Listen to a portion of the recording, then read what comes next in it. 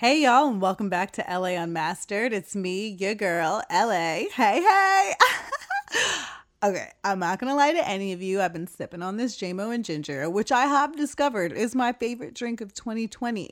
So with that said, I'd like to formally apologize to Zach because this is going to be an interesting show for you to mix, but I'm gonna keep it together and keep on pushing. First of all, I just want to check in on everyone right now. August really came in like a hurricane, but like actually with a hurricane, Isaiah's like, what the hell? If we didn't need anything, it was definitely a hurricane.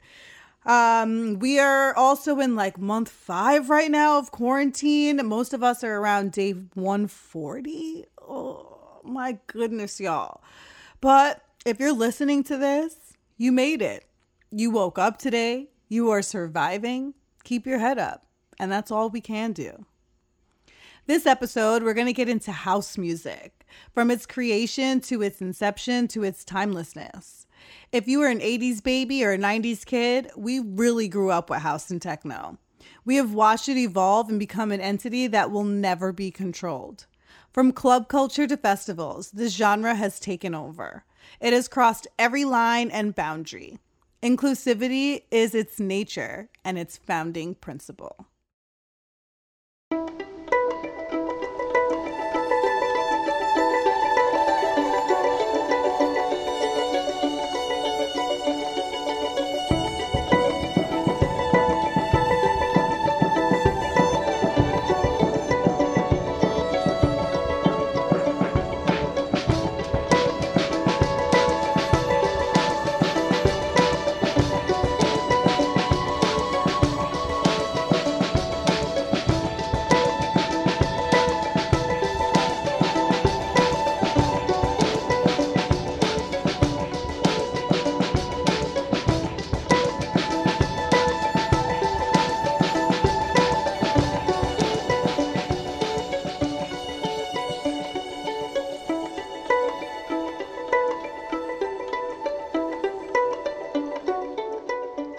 So funny story.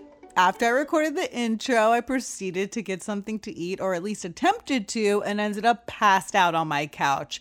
So it's a new dawn, it's a new day, and I'm feeling good. So let's get into Unplugged. I want to talk about the dopeness that was the first ever Brick Celebrate Brooklyn virtual music festival. I had no idea that Michelle Buteau was hosting. She made it so much fun. Her commentary was hilarious, and I just loved when they cut to her in between sets moving and grooving. She's probably one of my favorite comedians right now. I first saw her on Key and Peele and then on an episode of Broad City. But she was hilarious in the Netflix movies Someone Great and, of course, Always Be My Maybe, which starred Ali Wong. Her role as Veronica took me out. And shout out to her for being preggo in her 3rd trimester with twins while filming that movie. Like a damn champion. The first set I caught was Madison McFerrin, who performed in the middle of the Arizona desert. What an image. The best part about AZ is its beauty. It's overwhelming every single time. I tuned in just in time for her rendition of the national anthem. She mixed it with her song, Can You See? You hear a melodic hands up, look down, but that won't keep you out of the ground. Ooh, that hits my heart. She ended it with a perfect Black Lives Matter. Just like that. Loved it. Remember when I said I only recognized Jimmy and Whitney's version of the national anthem? I'm going to add Madison's to that list as well. The last song she performed was Try. This track is so damn pretty. She had me tearing up. Listen to these lyrics. But no sacrifice comes without mistakes. And we could fly, take a leap of faith. Sometimes I feel like I'm impulsive, but this song reminds me that I'm just hopeful and believe that my faith will be my safety net. Oh yeah, and if her last name sounds familiar to you, it's because she's a part of a musical dynasty. Her father is the incomparable Bobby McFerrin, and her brother, who I've actually seen live, is Taylor McFerrin. He's a future soul DJ and creator. What a family. Next up was Jungle Pussy. I cannot emphasize my love for her enough. She is just the coolest ever. Not only is she a New Yorker, I found out that she's my Jamaican sister. That makes so much sense. Her song, Mina Kier, should have given it away for me. Her set, although brief, was just enough time to soak her up. I for sure wanted more, but Virtual Fest life is short and sweet. What took me out was that she had herself as her own backdrop, looking like the Spice Channel back in the day. Y'all know you're nasty and know exactly what I'm talking about. That made me love her even more. She was her own background singer and dancer. I love it. You think you're popping because your new chick low maintenance? Yeah, you can't handle it. I don't have the patience. Your stroke was weak. Nah. Oh, like whoever she's talking about, I hope you're sitting in a corner staring at your new bitch like real mad. And she gives a shout out to my Haitian people. Live with my Haitians. Keep it Caribbean when you kick it with my crew. Keep your blood clot mouth quiet. I don't fuck with you. Let me interject and say it is an assumption in Caribbean culture that Haitians and Jamaicans do not fuck with each other, but I'm living proof that they do. Ew. Ooh. Blah. Okay. Although I have only met one other Jamaican Haitian chick, so maybe we don't, but we should. So I respect that line so much. And my girl has a violin on this track, which I think I mentioned gets me so hyped. Trader Joe ended the set. It's such a fun song. Jungle Pussy really knows how to open up a track. I think I like him more than I like Trader Joe's. I'll swallow kids if he starts eating vegetables. A lot of mercy, gal. Oh my God. But I love this part.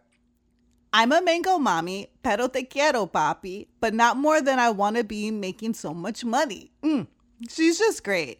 She didn't play this one, but if you're looking for a sexy ass vibe to cruise or bump to, Get Down featuring Rico Love is all that. Listen to this shit.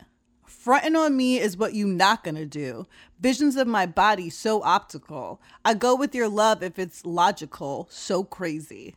Yeah, I like that one. Fun fact, her birthday is Halloween, and it really only makes sense that she's a Scorpio goddess, like, obviously. I may dress up as her as Halloween this year because I want to respect and honor her. Finally, Questlove did a set for about half an hour. Too much fun. My mom actually joined in on this one with me. We had a good time. When I tell you we were sweating like we were at the club, he started playing joints from her heyday, like when her and my dad would hit up Popeyes and then Copacabana every Friday. Copa officially closed this year. R.I.P. It's very important to note that my mom started the fedora, halter top, and short trend, just so everyone knows. But she started going off when he was mixing joints I didn't even know. When he hit that Clean Up Woman by Betty Wright, may God rest her soul, me and my mom got down. I'm trying to mimic her 70s soul moves as we like having a good time. Wait, if she asked, I never said that because she wasn't even alive during the 70s because somehow my mom is 32. For reference, I'm 34, so I don't really know how that works, but FYI. He then played Eric B. and Rakim's Thinking of a Master Plan and went into Hypnotized by Biggie shortly after. That was a really good crossover.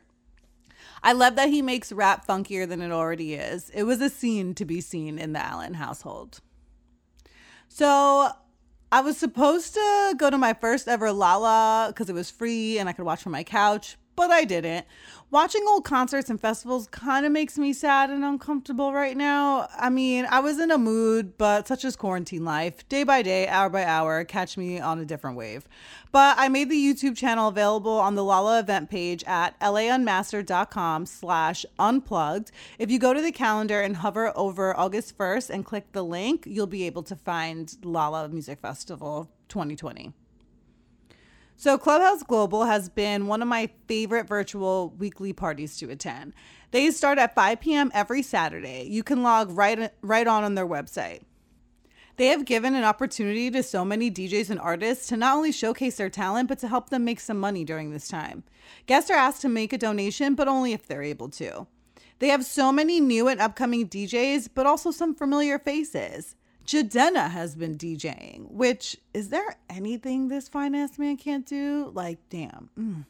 He has a totally different aesthetic, though, and I love it. He's in a tank or a dashiki, hair flowing, just hitting the turntables. A lot different from his suited and booted look. I very much enjoy it though. Also, Coco and Breezy were on there DJing too. These are twins who are luxury sunglass designers. So talented in so many ways. And I had no idea that they DJ'd. Yo, they just turned 30 last week, which means they were young ass babies when they started their company. So good for them. What an inspiration. On some real shit, I'm so tight that I missed their Carnival Tabanica night a few weeks ago. Like, tight. And I can't find the whole thing. I'm just seeing snippets. If anyone's seen the whole thing, please send it to me, please. But this past Saturday, on August 8th, Clubhouse Global hosted Moonshine, which is a collective that curates events centered around African and electronic music. So your girl took a random ass 3-hour nap and missed the beginning of Moonshine, but logged in just in time to hear Ugandan DJ Campfire mix Pump the Jams by Technotronic with Missy's Cool Off. Then went off into the Afro-Caribbean sphere. She put me on to Bicycle Rim by Edwin and then Sieta by Bala Bala Boys, who are Congolese rappers from all over London. This track sounds very similar to Soca. Then she dropped some Megan and went off.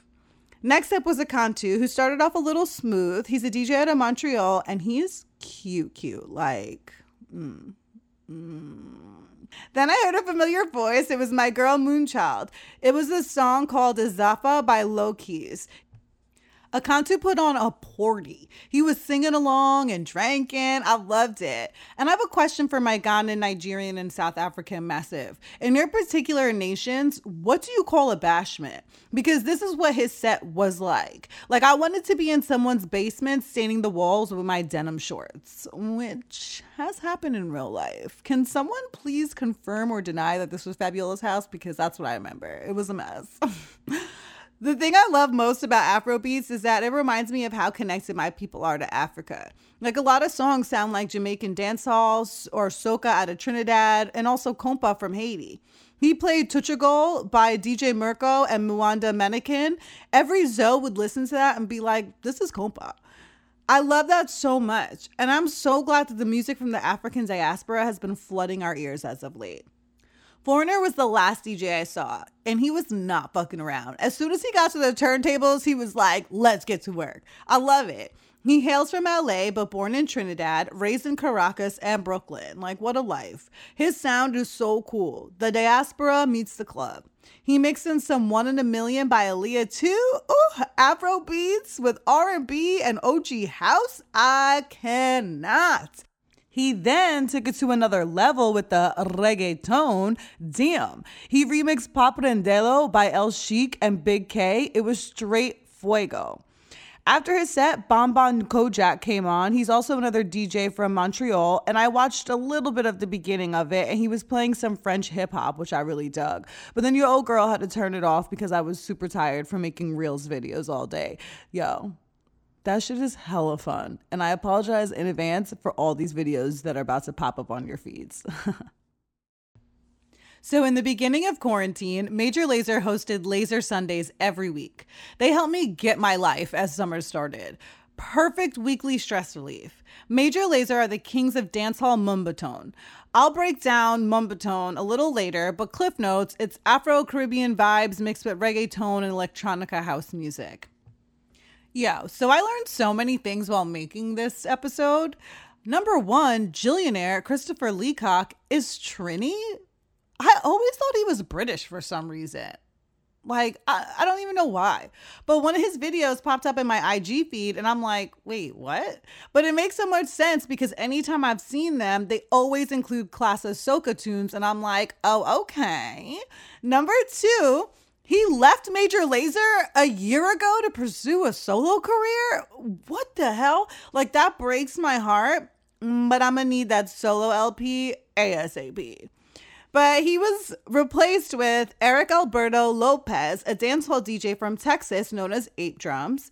Walshy Fire and Diplo are still going strong, but no offense to 8 Drums at all, especially because he's fine. But there will never be another trio like Dip, Jill, and Walshy.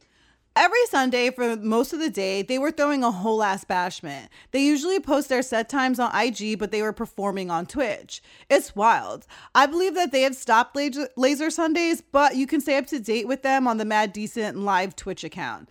And serious big ups to Major Lazer for doing big things. They did a song with Beyonce called Already, which was featured in Black is King. And their remix of Savage is the best. Like, you have to hear that. It gets me so yummy, for sure. They also are out here making tracks with Marcus Mumford. Like, they really just stay bringing the worlds together, and I'm here for it.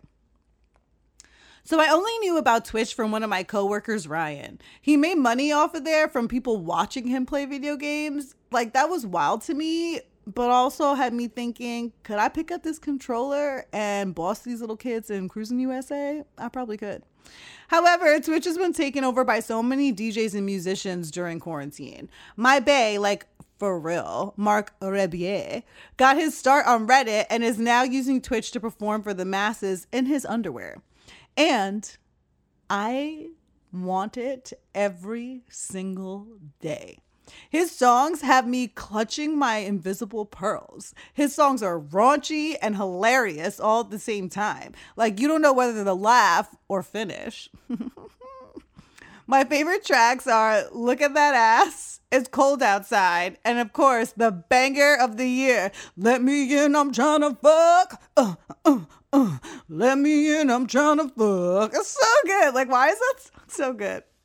But on some real shit, he's hosted fundraisers for therapy services and Black Lives Matter.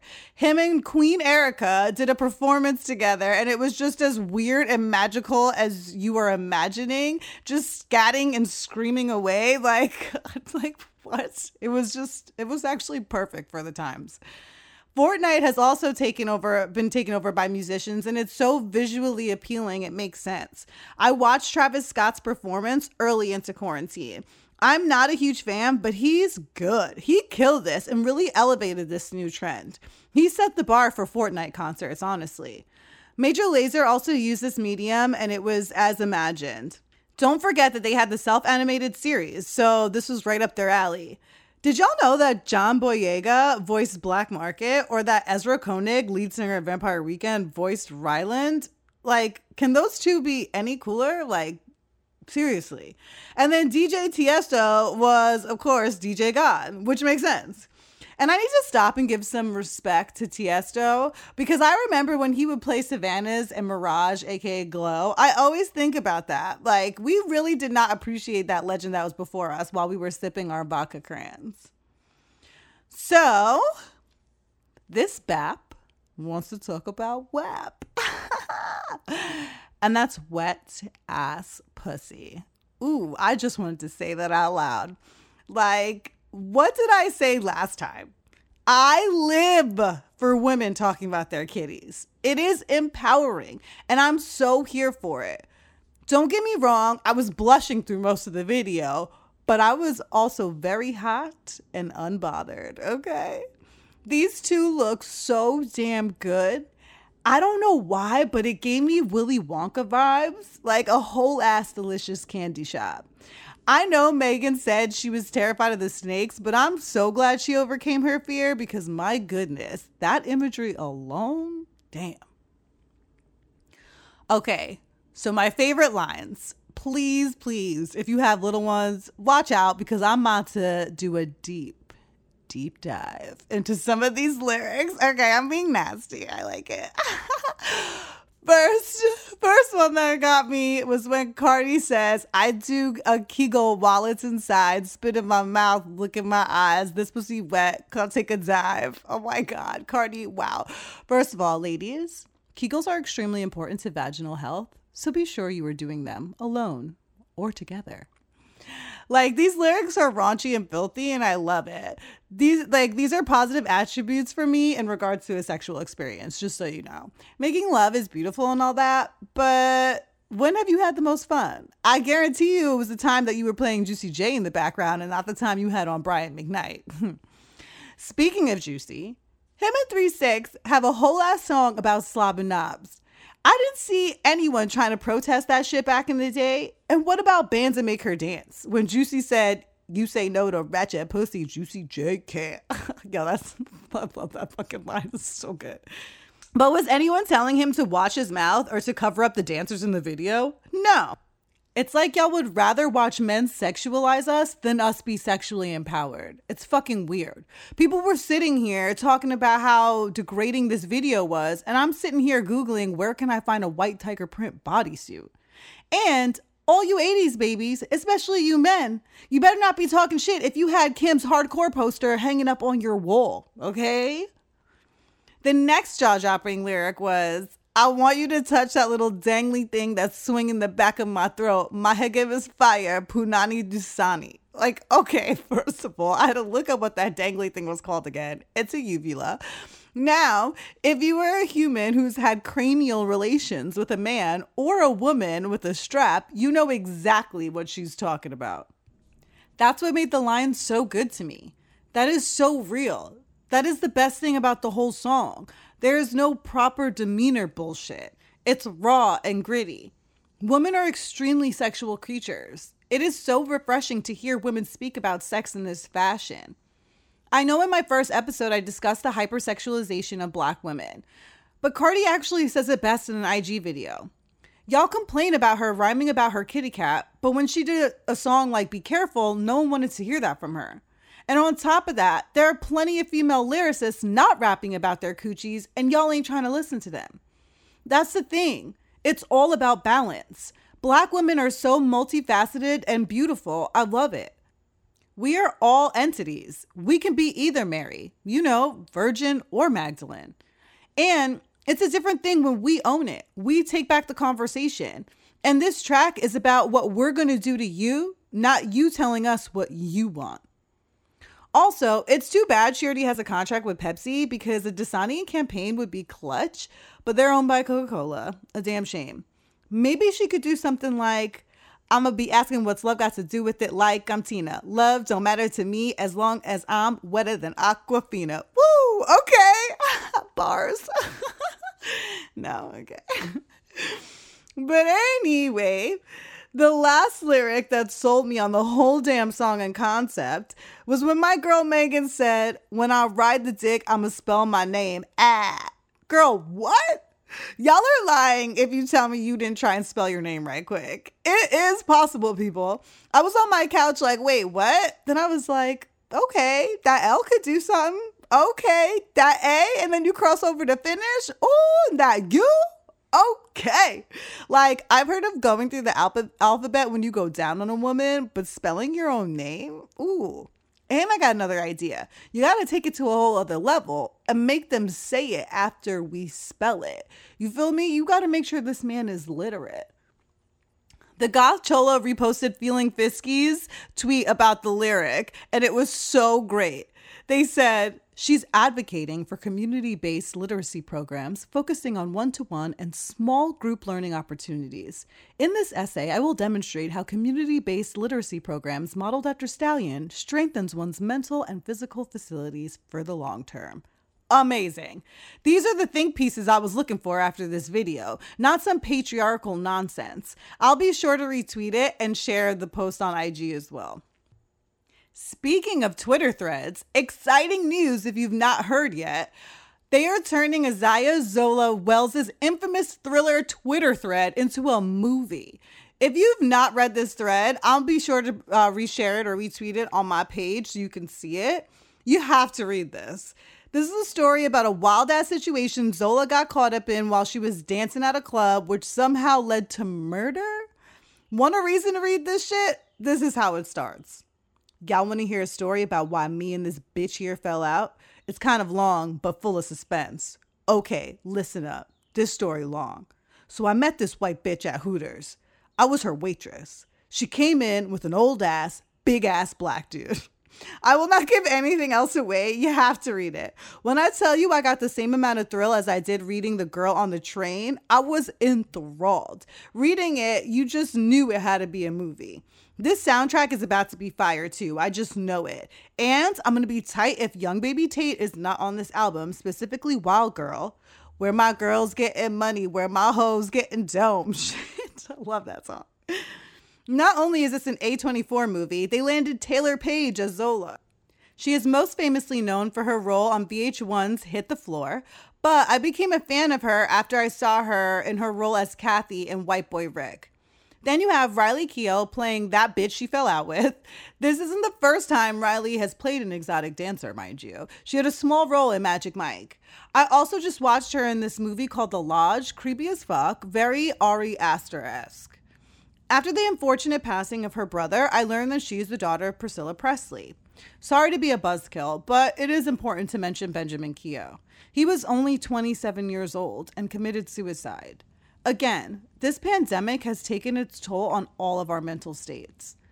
Not that anything is ever normal, but these times are exceptionally atypical and isolating. I will always stress the importance of therapy and working on the improvement of your mental health.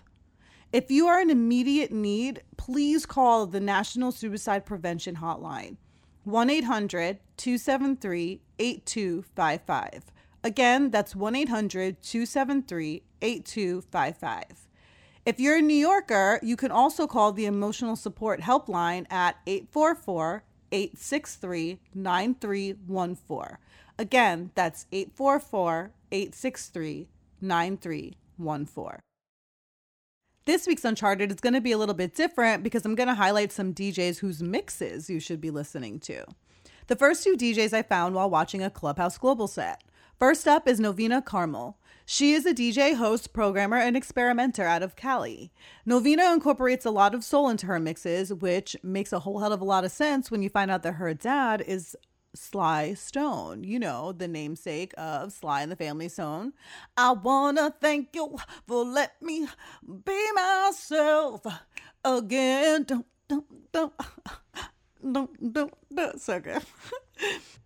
Novena is a member of Wallpaper, which included Ricky Reed, who is known in the industry as a producer and songwriter. He actually produced Lizzo's Truth Hurts. Let me tell you, not only can Novena spin, she can dance and sing. I watched one of their performances on YouTube and she killed her cover of Eno J's I Want to Be Your Lady Baby. At night, I think of you. I want to be your lady, baby. If your game is strong, give me a call, boo. Okay, I know I said on IG that I wasn't going to sing as much, but I'd be exaggerating. Yo, but I can't believe I remembered Eno J's name, by the way. I was shocked. Like, when I double checked myself, I was like, okay, memory. Music really does stay with us. Like, I remember the video and her name popping up on the left side of the screen. I love when music takes you on an involuntary adventure. I do not believe their group is still performing, but Ricky Reed is clearly still making bops and Novena is still doing the damn thing. You can catch her show on KCRW Saturdays and Sundays from 3 p.m. to 6 p.m. Pacific Standard Time. For us East Coasters, that's going to be 6 p.m. to 9 p.m. And you can download the KCRW app or listen online at kcrw.com. Head to her website, Novena Carmel, and I'm not trying to say Caramel, her last name's Carmel. So it's NOVENAC as in cat, ARMEL.com.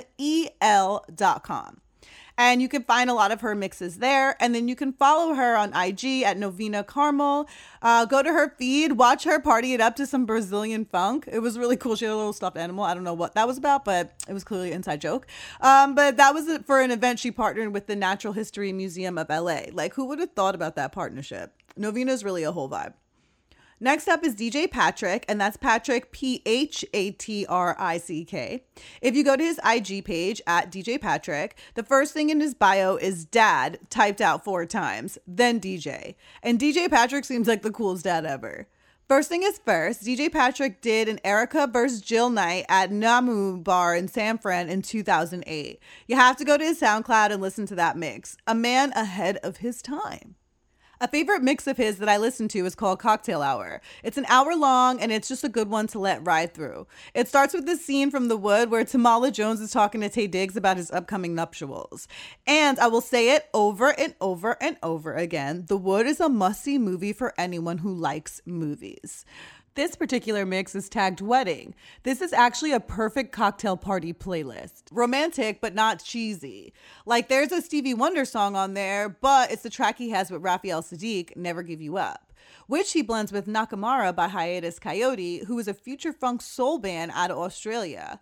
Then that was mixed with a reggae version of the Beatles' I Want to Hold Your Hand. Like, what I tell you about my people, we turn everything into a reggae tune. After that, he gets lost in the dub sauce for about 20 minutes, ends that by taking Sean Paul's I'm Still in Love with You into what you think is Tribe's Bonita Applebum. He does eventually get there, but he plays the song which they sample first, Daylight by Ramp. Okay, just listen to it. It's a perfect chill day vibe. Other than being a dad and a DJ, he also runs Sessions LA, which is a music writing, production, recording, and DJing program for youth and young adults in LA. Fuck yes. Let's say it one more again for everybody who didn't hear me the first time. I come up, you come up. And it's important to note that he is a reputable local artist, but not an international superstar. Yet somehow he manages to take what he has and do good with it. Lastly, I want to give it up to Lux Posh. I found her on the most necessary thread, Black female DJs. I'll retweet this one again on Twitter. Bernicia Rubin goes by the DJ name Lux Posh. Doesn't that name sound edible? Is that weird? Like, just so smooth. Like you want to sip it or just take a bite in it like a juicy chocolate-covered strawberry. Anyway, Bernicia hails from North Carolina. She's also part of Full House, which is a DJ collective out of Raleigh. I fucks with that name all day. It's a good one. It's really intelligent. You can find Lux Posh mixes on SoundCloud as well as Mixcloud, which I just discovered. It's a British streaming service which hosts radio shows, DJ mixes, and podcasts. There's so much on this site, so if you're ever in need of something to do one day, that's it.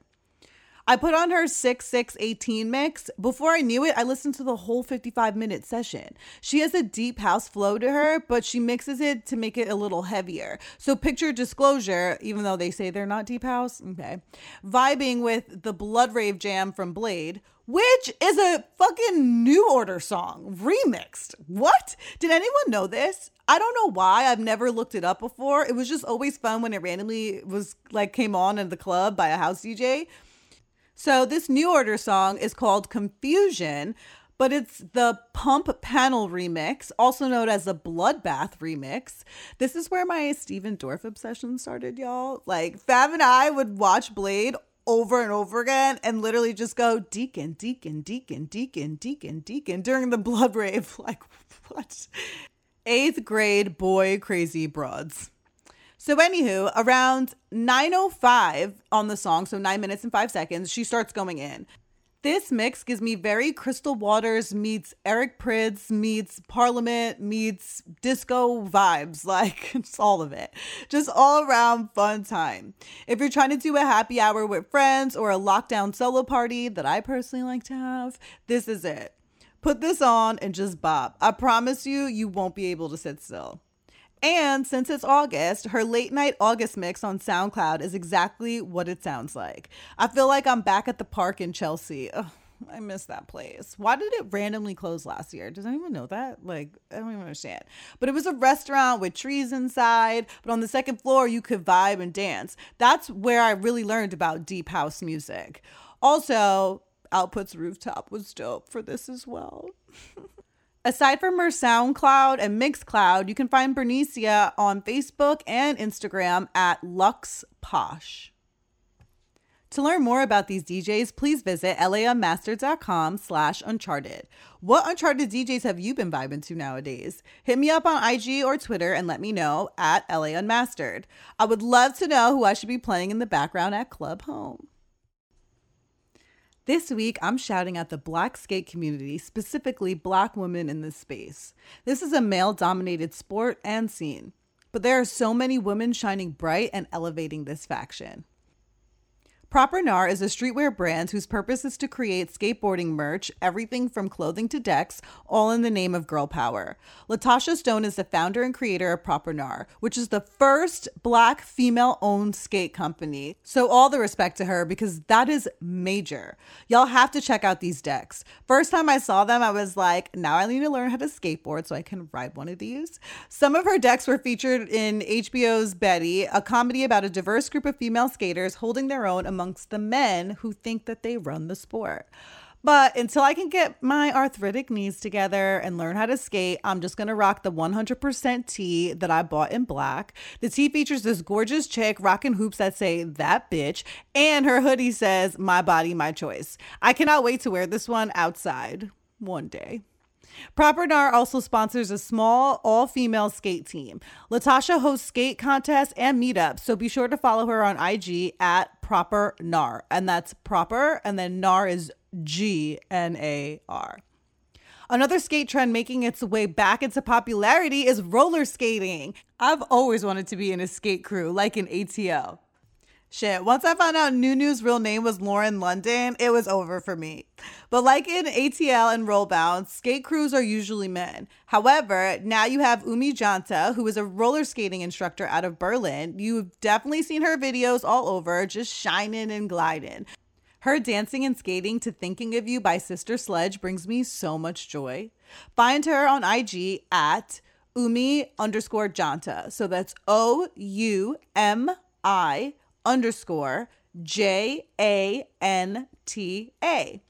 Crown Kings also made the coolest animated gif of her. I love it. Find them at Crown Kings, and that's crown without a O. If you enjoy Umi's content, please also check out Esty, E-S as in Sam, T-Y. Her gliding to SZA's Broken Clocks is everything I needed. I've been listening to So Much Control, by the way. Lastly, I want to give it up to Butterroll. This is a New York-based roller skate social enterprise focusing on BIPOC wellness, and it was created by Amy Callado. I found them through a classmate from university, Mr. Reed. He was posted on their IG page in the dopest getup, and let me tell you, he was the flyest dressed man on campus and one of the sweetest souls I've ever encountered. And that man can sing. So find him at Mr. Reed Entertainment, and that's MRREEDENT. And follow Butterroll at Club Butterroll. To send me any Black-owned business recommendations, please visit launmaster.com/BLM and fill out the form. You can also email me, la@launmaster.com, or call me 646-389-9079.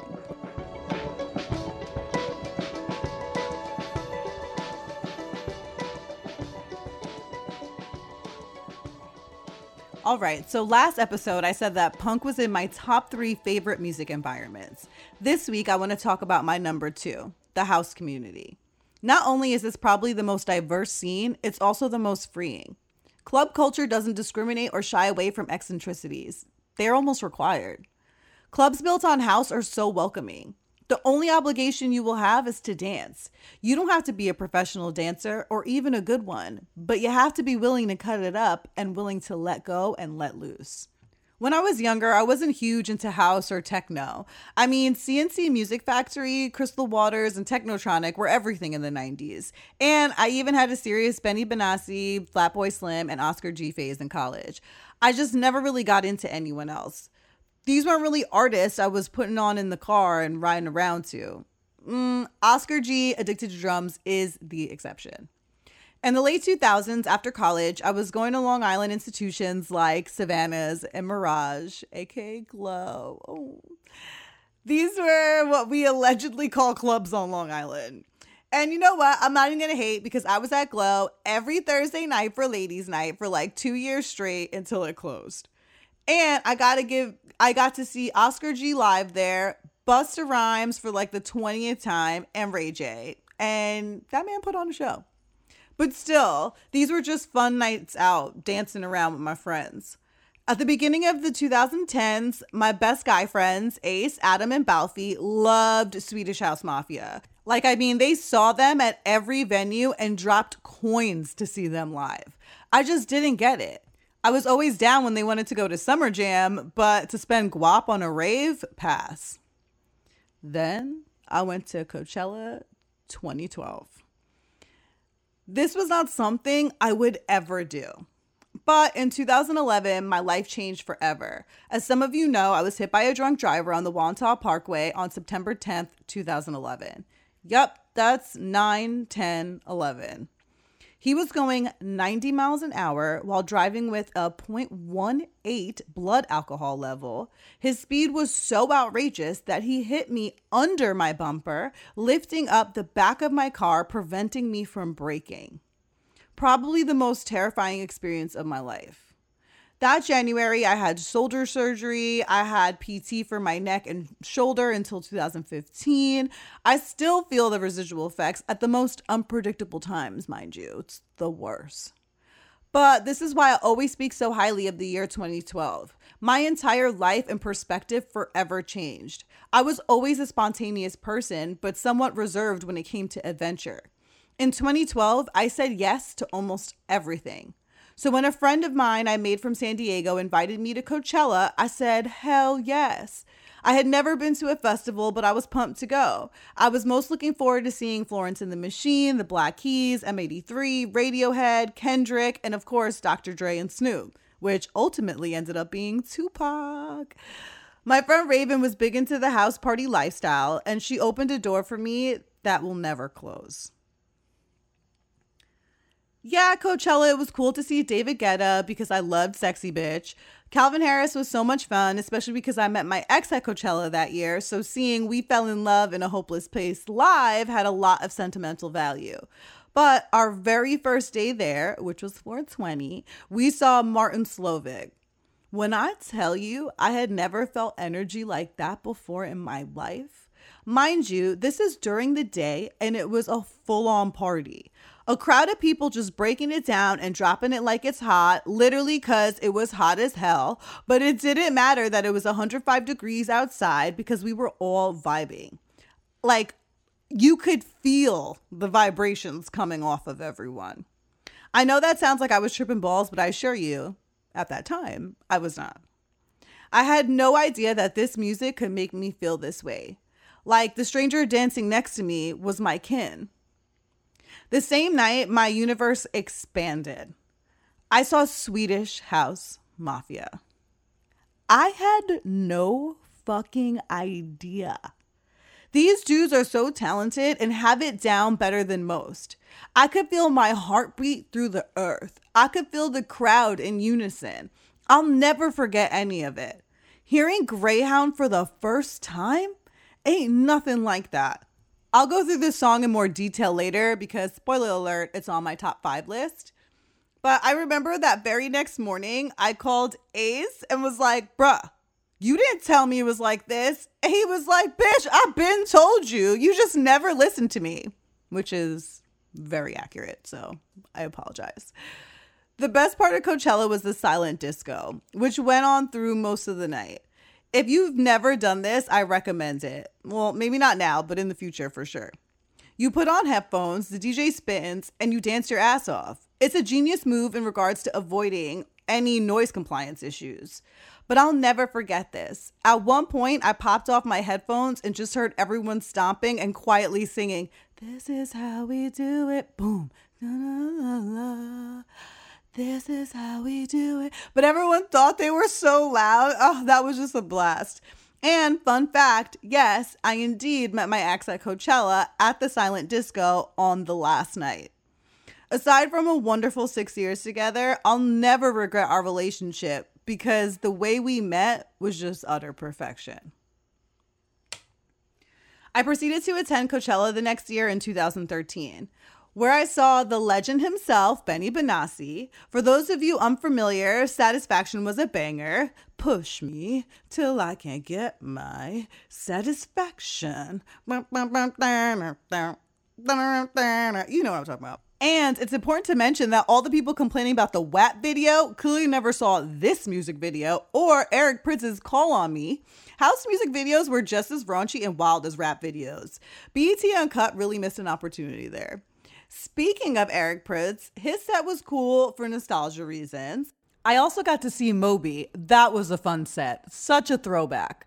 The one thing I noticed, though, was that Benny and Moby leaned toward injecting a hardcore and dubstep vibe into their sets. It was odd. It was like they were just trying to keep up with the younger crowd who was all about that life. It wasn't as vibey or dance-worthy as I thought, and I remember not really loving the scene that year. I discovered this the first night when we decided to check out Bass Nectar. We had heard about this new DJ on the block and had to see him. So of course we went. Yo, we stood there and we're like, what? I just remember my girl Raven turning to me and saying, I feel like we're being brainwashed. And I'm like, girl, me too. So we immediately left. Bassnectar is a dubstep DJ. That name makes me so mad, by the way, because dubstep sounds like it should be like some type of reggae house concoction. Nope. Instead, it's robot sex music. And not like Ex Machina robots like T-100s when they don't look human. Not a fan. Legit gives me a headache. I'm going to come back to Bassnectar later because besides making horrendous music, sorry to my peeps who love dubstep, but I'm really not sorry because ill. Bassnectar is also a shitty human, so we'll dig into that later. Cella 2013 was dope for other reasons. It was the second time I saw Red Hot Chili Peppers, first time seeing Phoenix and Vampire Weekend, and yes, they were just incredible. Oh, Karen O, love her always. Lumineers actually killed it, surprisingly. Like, people really sleep on Lumineers, but they're good. I belong to you, you belong to me, my sweet home. And okay, I won't, but it's good. Stop. All right, so LaRue was probably the best dance party set that I saw. It was so good. And you know her. This time maybe I'll be bulletproof. Ooh, that was so much fun. Oh, I like it, like tingles of memories. I love it. Pretty Lights was also really fun, and Wu-Tang was obviously epic. 2014 was just a bust, period. Like, that Coachella made me so mad. It was absurdly crowded. The Sahara tent, which is where most house DJs would perform, was overwhelming every night. It wasn't worth being crammed in or dancing in the middle of the pathway. I was super bummed about not being able to booty pop to Empire of the Sun. I mean, I made up for it by seeing them at Terminal 5 a few years later, so I guess it's all right. But the Yuma tent was the air-conditioned rave tent, basically, and that year it was so packed you couldn't even get in. Aside from that, Outkast's big reunion was lackluster. Like, how B.O.B. was one of the most boring songs of the set. Like, that just had me disappointed. And this was the year that I had the worst journey, if you will call it. That was actually the last time for me.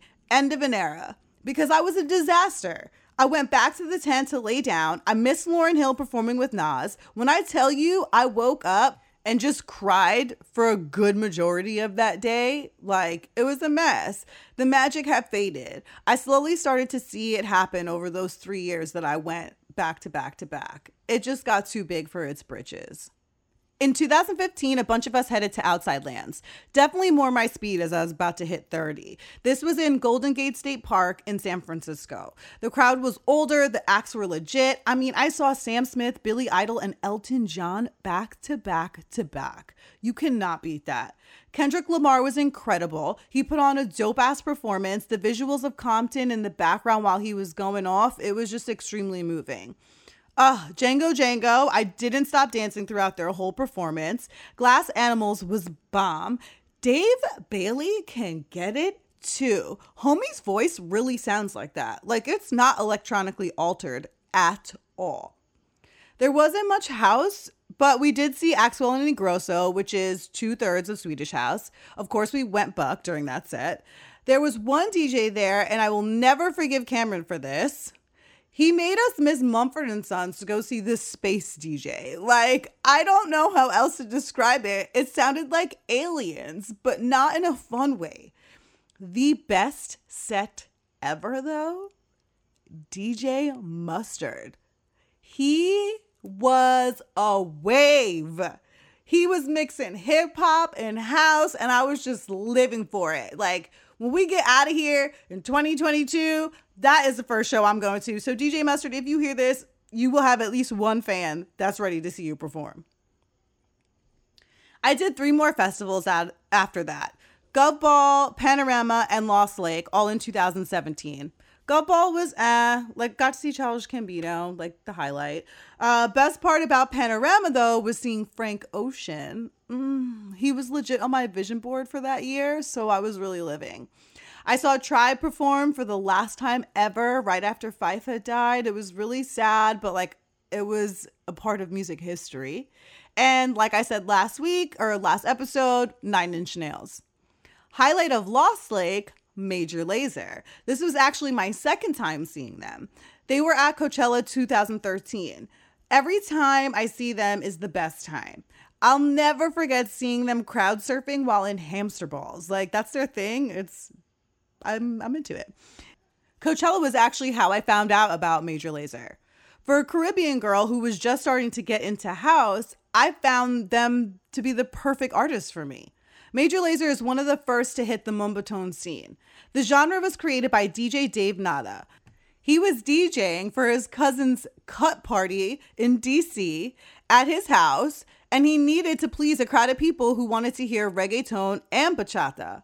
So he took Afrojack's remix of Moomba by Silvio Acomo and Chucky, slowed it down from 138 beats per minute to 108 beats per minute, and there you have it.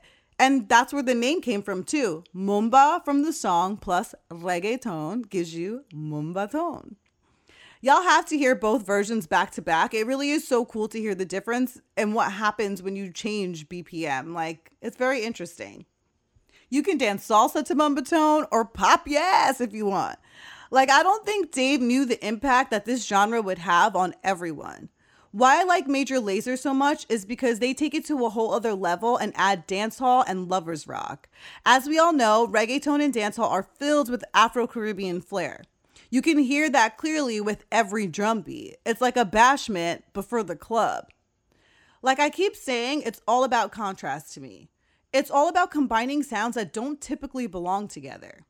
Kaytranada is another one of my faves for this very reason. He takes R&B and soul and combines it with deep house. Some of his tracks like Oh No featuring Estelle and The Worst in Me featuring Tinashe, both off of 2019's Bubba, are on the slower, vibey side, like perfect stroll music or lounge with a small dance floor vibe. Ooh, and then there's You're the One off of 99.9%. That's another good jam. But then he also has classic hip-hop house tracks like Drive Me Crazy featuring Vic Mensa and Glowed Up with Anderson .Paak. But my favorites are the ones that are a bit more upbeat with heavy vocals. So there's Bullets featuring Little Dragon. Yo, Yukimi Nagano's voice is everything.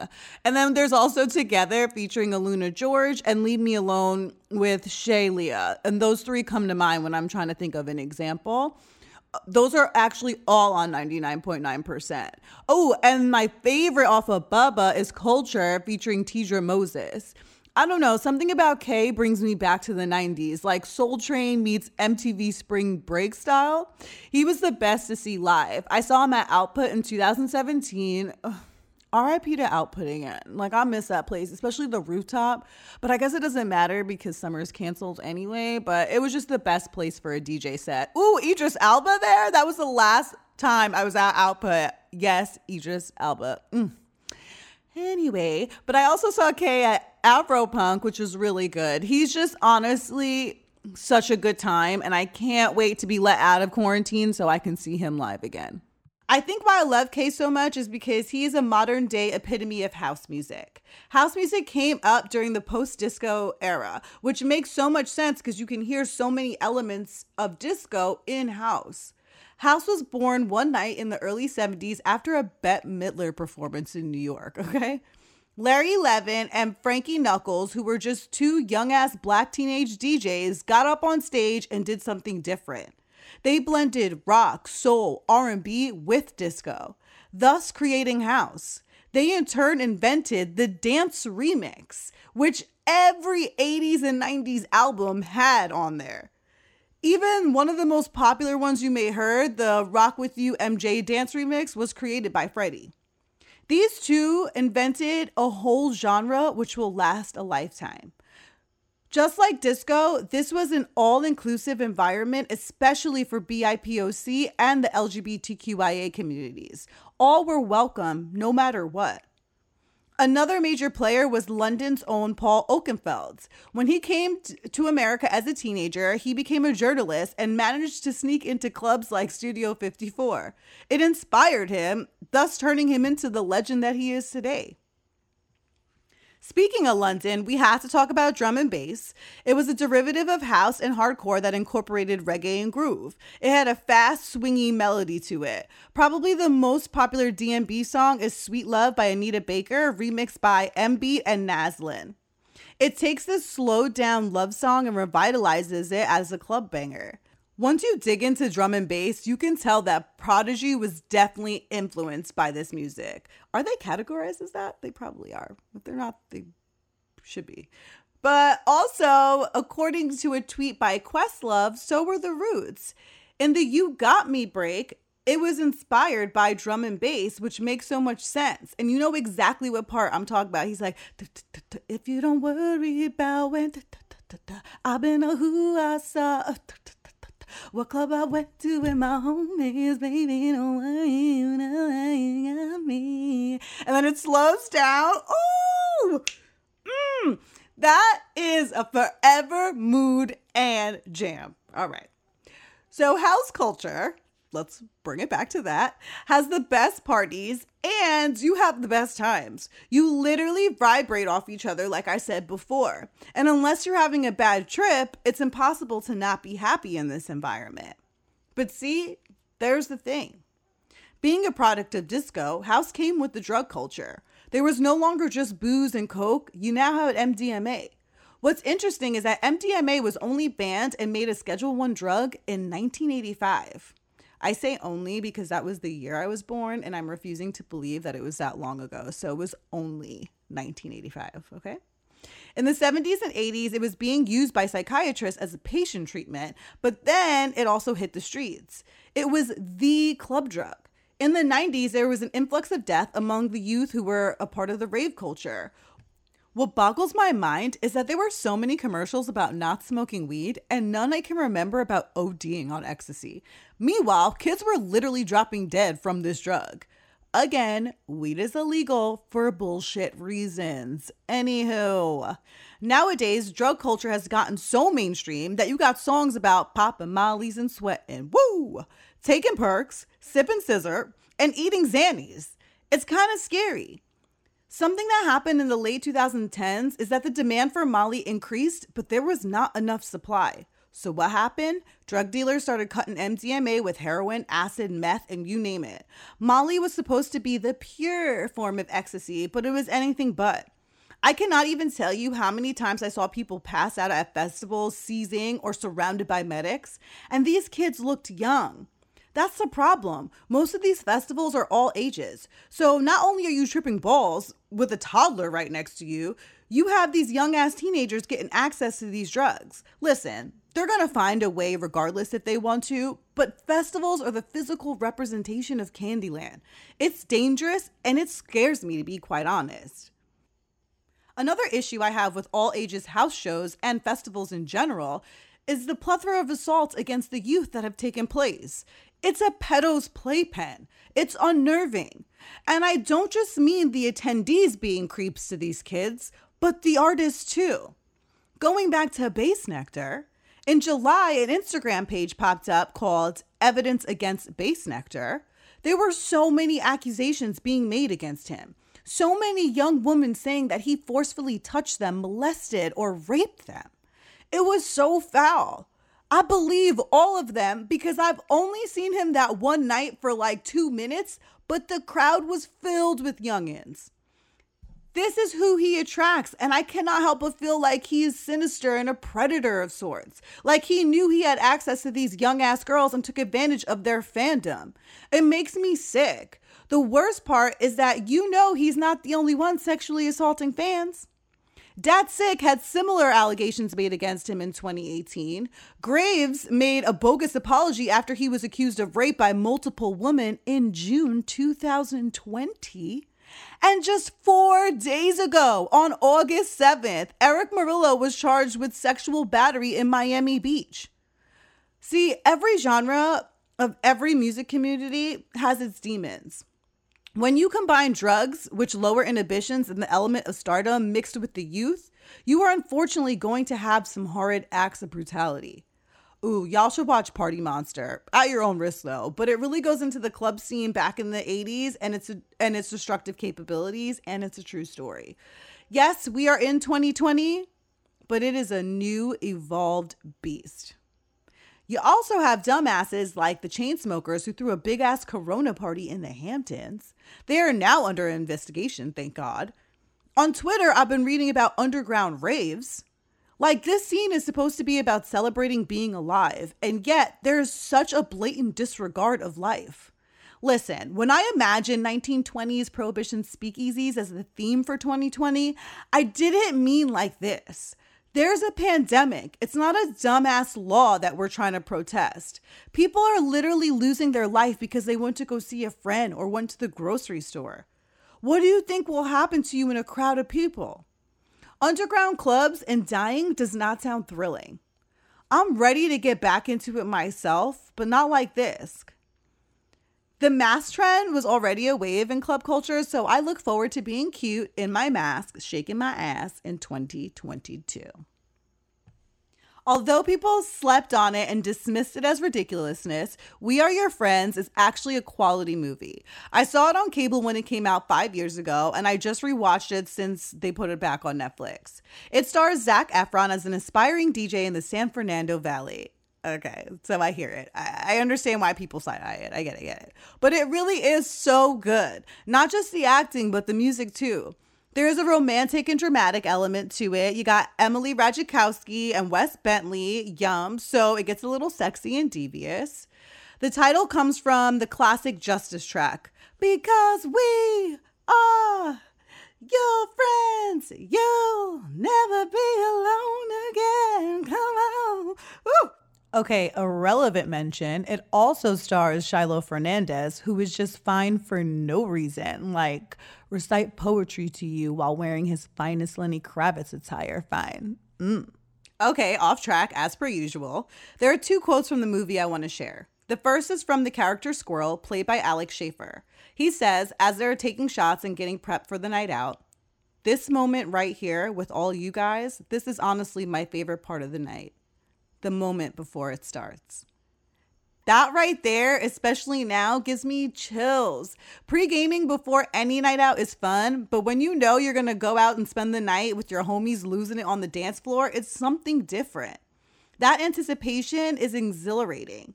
I miss that so much. Thinking about going clubbing now, it's just like, oh my God, a crowd, people sweating, heavily breathing everywhere. Nah, fam.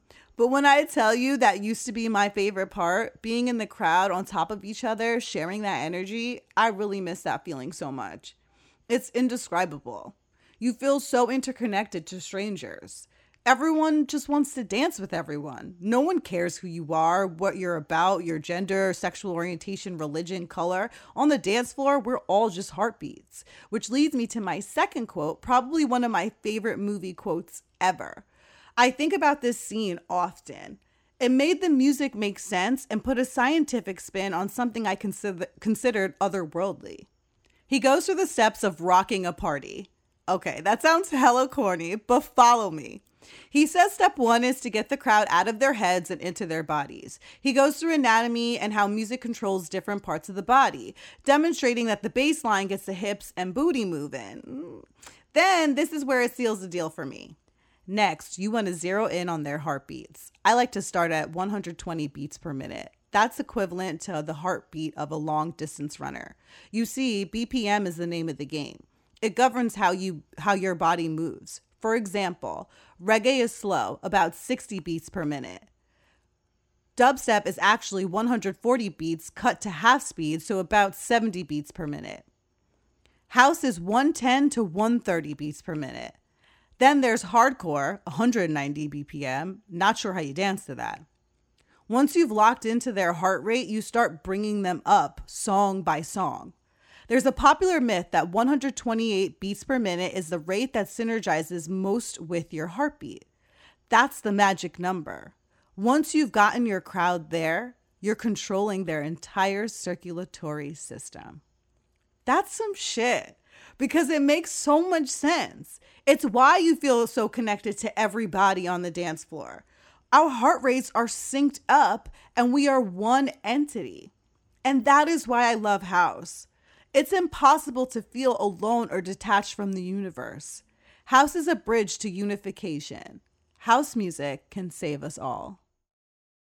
Here are my top 5 favorite drops. Number 5, Pendulum, Salt and Wounds, courtesy of Evan.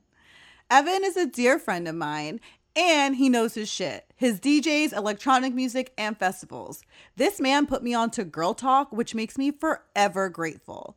When I asked him which track has the best drop, aside from saying anything from Glitch Mob, he chose Salt and Wounds.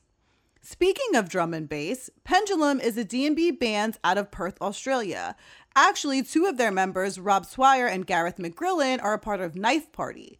Now, you can kind of classify Knife Party as dubstep, but they're definitely more drum step because there's an actual rhythm in their music. Listen to Bonfire, which incorporates reggae, to see what I mean. Salt and Wounds is classic D&B. The sped up beats that almost sound like hardcore, but again, it's more controllable.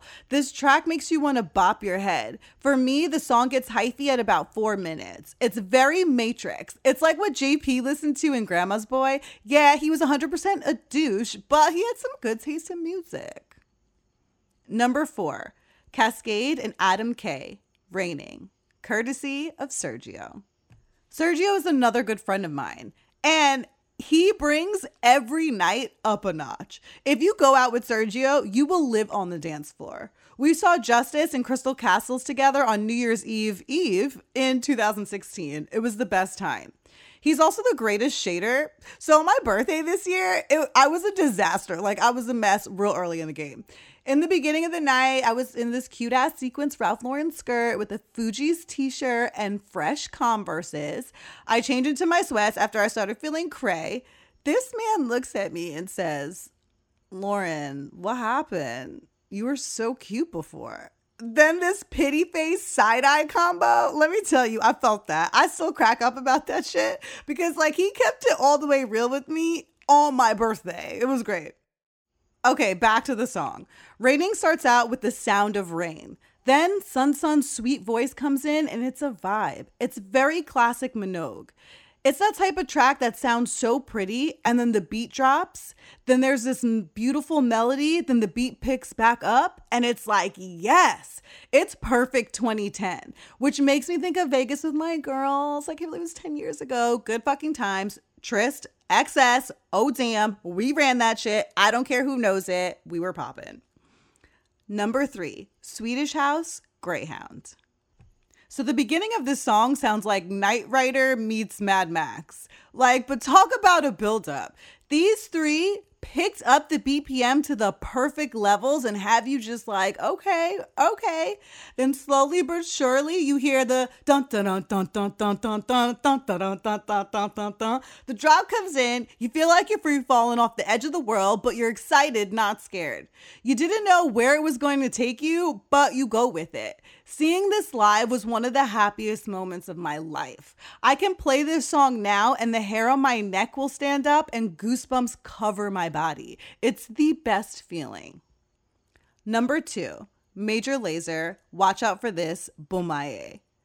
So I never knew the meaning of Boomaye. I knew it as a call to African pride, honestly. Boomaye means Ali, kill him in Bantu. It comes from the world-renowned 1974 Rumble in the Jungle boxing match between Muhammad Ali and George Foreman. This fight took place in Kinshasa, Zaire. Kinshasa is now known as the capital of the Republic of Congo. This is my favorite Major Lazer track. It is a real dancehall rhythm, and it features reggae royalty Busy Signal. Also on the track is Flexican and FS Green, a DJ and producer respectively, both out of Amsterdam.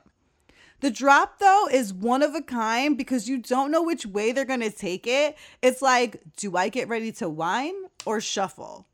Luckily, you get to do both.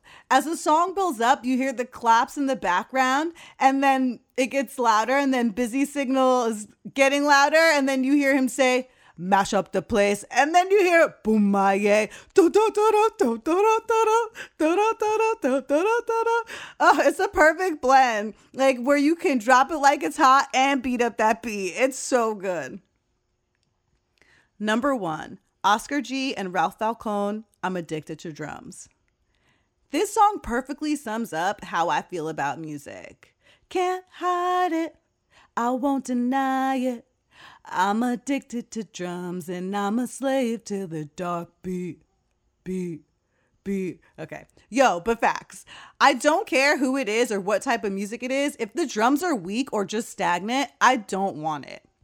Again, this is another track that gives me very Blade Blood Rave. It's so dark and deep. Very vampire or zombie cheer routine, if that makes sense. Yo, I think I always wanted to be a vampire. Like, after I saw Interview with the Vampire, I was like, that's it. Like, that's fun. And of course, Aaliyah as Queen Akasha. Yes. Whatever. I'm going off on a tangent, but vampire would be fun as well. I don't care. It's the second drop that makes this song for me. It sounds so apocalyptic but sexy. Using the Mad Max reference again, but this time thinking specifically of Tom Hardy. He makes me want to Valhalla. Woo, okay. So what they do is repeat beat, beat, beat, like I just did before.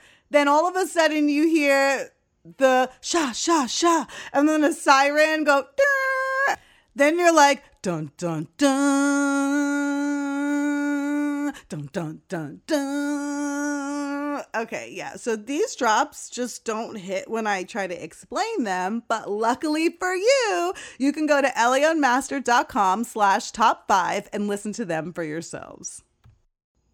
So something happened while I was recording this episode. I got an alert that Joe Biden selected Kamala Harris to be his running mate. Yeah. So I didn't want to say anything and I wasn't sure if I should say anything, but I think it's important and relevant for me to make this comment.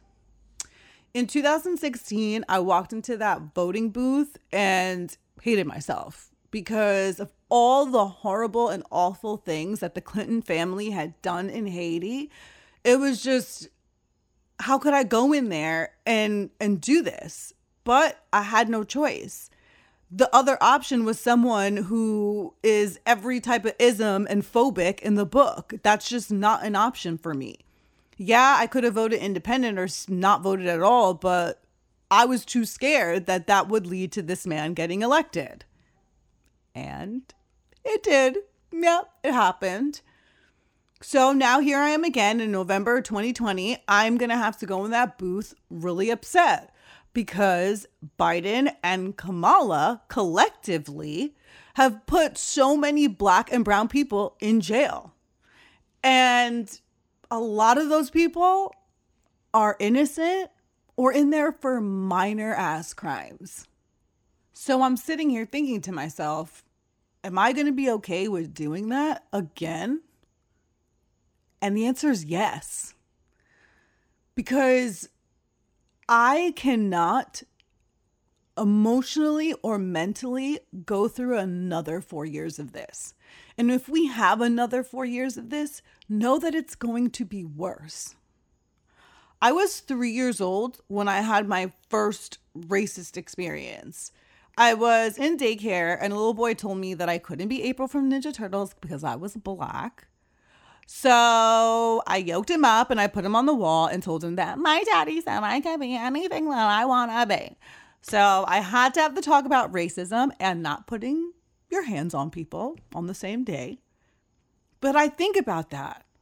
My parents were a year younger than I am now, having a conversation with a 3-year-old about racism. That's crazy.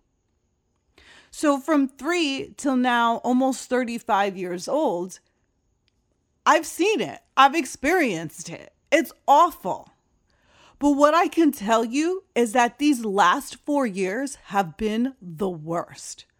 I've seen and heard the most despicable things you can imagine. And all I keep thinking about is that if we do this again for another 4 years, it's only going to be worse. On top of that, the probability of me being killed is gone up. And this is not me being dramatic, but we've seen it. Hate crimes are all the way up in the last three years and change. And the way things are going now, with all the protests, what happened in Chicago and all the media and the headlines are talking about, oh, they're looting and rioting. No, why don't you talk about the fact that a cop went out there and shot somebody?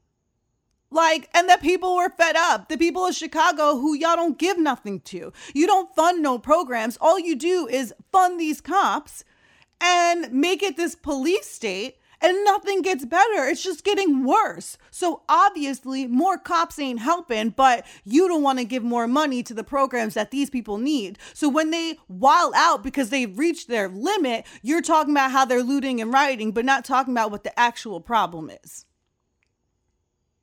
To imagine that for 4 more years and just getting worse, and where it's going to be everywhere, especially with their Operation Legend that they're taking all over. This is not going to be good. Another 4 years of this will destroy this country. For Black and brown people, Indigenous people, for people who are underserved, underprivileged, for the LGBTQIA community, I tell you right now, I can't speak for everybody and I'm not going to try to, but I can tell you that we're scared. That we already seen what he can do. Or not do, basically. But watch what people do. You think people are emboldened now? Yo. So I know a lot of you are out here right now definitely debating, why am I even voting? I'm going to write in Bernie. I'm going to do this and that and this and that. Let me tell you right now, you're going to be real mad if we have another 4 years of this. And if you think that we can make the changes that we need to take, have the revolution that we need to have with him, and not lose so many casualties to this war that we're going through, you were sadly mistaken. We have a lot to do. We have to defund the police and fund programs. We have to diversify the professional workspaces. We have to just make this world a better place. But the first thing on that list is to get that man out of office. And if you don't know that, then you really need to sit with yourself and think about it. That is number one. He has caused so much destruction. And it's painful. It's painful. What I've seen these last 4 years breaks me. And yeah, was shit bad before? Was shit bad when Obama was in office? Absolutely. But guess what? Obama ain't president right now. This thing is president right now. And it's only getting worse. Everything is getting worse. The kids who are in cages, more of them are in cages now, and more of them are missing. They're keeping some up in a hotel. What? With not even keeping track of them. We don't even know who's in these hotels and what they're doing with them, where they're going. And then, another 1,500 disappeared. We don't even know how. Nah, bro, I don't trust this government. So you need to stop and think to yourself, are we really going to have this revolution if we can't all come together and agree on the same first step? Can't we just collectively unite and agree that the first step is for us to vote this man out of office? Yes, it's always lesser of two evils. Yes, the Electoral College and two-party system is trash and it's corrupt. But guess what? We can change that after we get this man out of office. And that's all it is. That is all it is. We can continuously do the work and start reaching out to legislators and doing this, that, and the third. Right. We're doing that work right now. Absolutely. And that's not going to stop. It's only going to increase as time goes on. But if you think that it's not going to, all the work that we're doing now, we're literally going to take 18 steps backwards and we just made 5 steps forward. I'm not trying to go backwards. I'm trying to move forwards. I'm trying to get shit done. And the only way we're going to do that is if we get this man out of office. And the way that you do that is that you vote. That's it. Register to vote, do the right thing and vote. Because I tell you right now, I'm just not equipped for another 4 years of this. And I think a lot of people feel the same way. And if you are struggling and if you're trying to decide or figure out why, I urge you to talk to people from the BIPOC community, the LGBTQIA community, the Jewish community, the Muslim community, and so on and so forth. Please sit down and have a conversation with them. And another thing I want to say, liberals, whatever or whoever you are, you classify yourself as, especially white liberals, please stop telling black people to stop talking about Joe Biden and Kamala Harris and the things that they've done to our community. We could talk about it. We could talk about it all day long until we're blue in the face. That's not being divisive. That's not changing anything. If you decide not to vote because of something that you learned about Kamala or Joe Biden, that is on you. That is not on any of us. So please stop. We can be more than one thing. Remember, we're multifaceted, and liberals always talk bullshit about how they're so open, this, that, and the third. Y'all ain't open about shit because you don't think we're smart enough or like able enough to talk shit, but still walk in that voting booth and vote for this man. And it's not hypocritical. You know what it is? It's for our survival. It's so we survive. It's so that we can continue on and that we can have a better life. That's it. We just want a better life. We just want equality. We just don't want to get shot and murdered on the street and be like, oh, so what? Like, that shit could happen to me. I could be Sandra. Like, you know what I'm saying? I could be Brianna.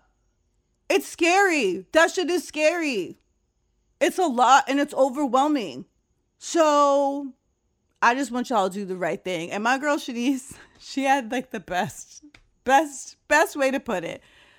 I just want to vote and get it over with. Like, that's it. We just have to do this. Like, that's just what it is. It's the first step to progress. Like, that's just all it is. So I just wanted to leave y'all with that. And thanks for listening. Thank you so much for listening to the 3rd episode of LA Unmastered. Fingers crossed, hopefully after this episode, I'll be available on Apple Podcast. Keep you posted about that. As always, please visit launmastered.com, email me la@launmastered.com, or call me 646-389-9079. Eddie Amador, an international DJ out of Phoenix, Arizona, said this in his famous song, House Music. Not everyone understands house music. It's a spiritual thing, a body thing, a soul thing. May the rest of your day be filled with peace, love, and music, and never forget to stay doing it.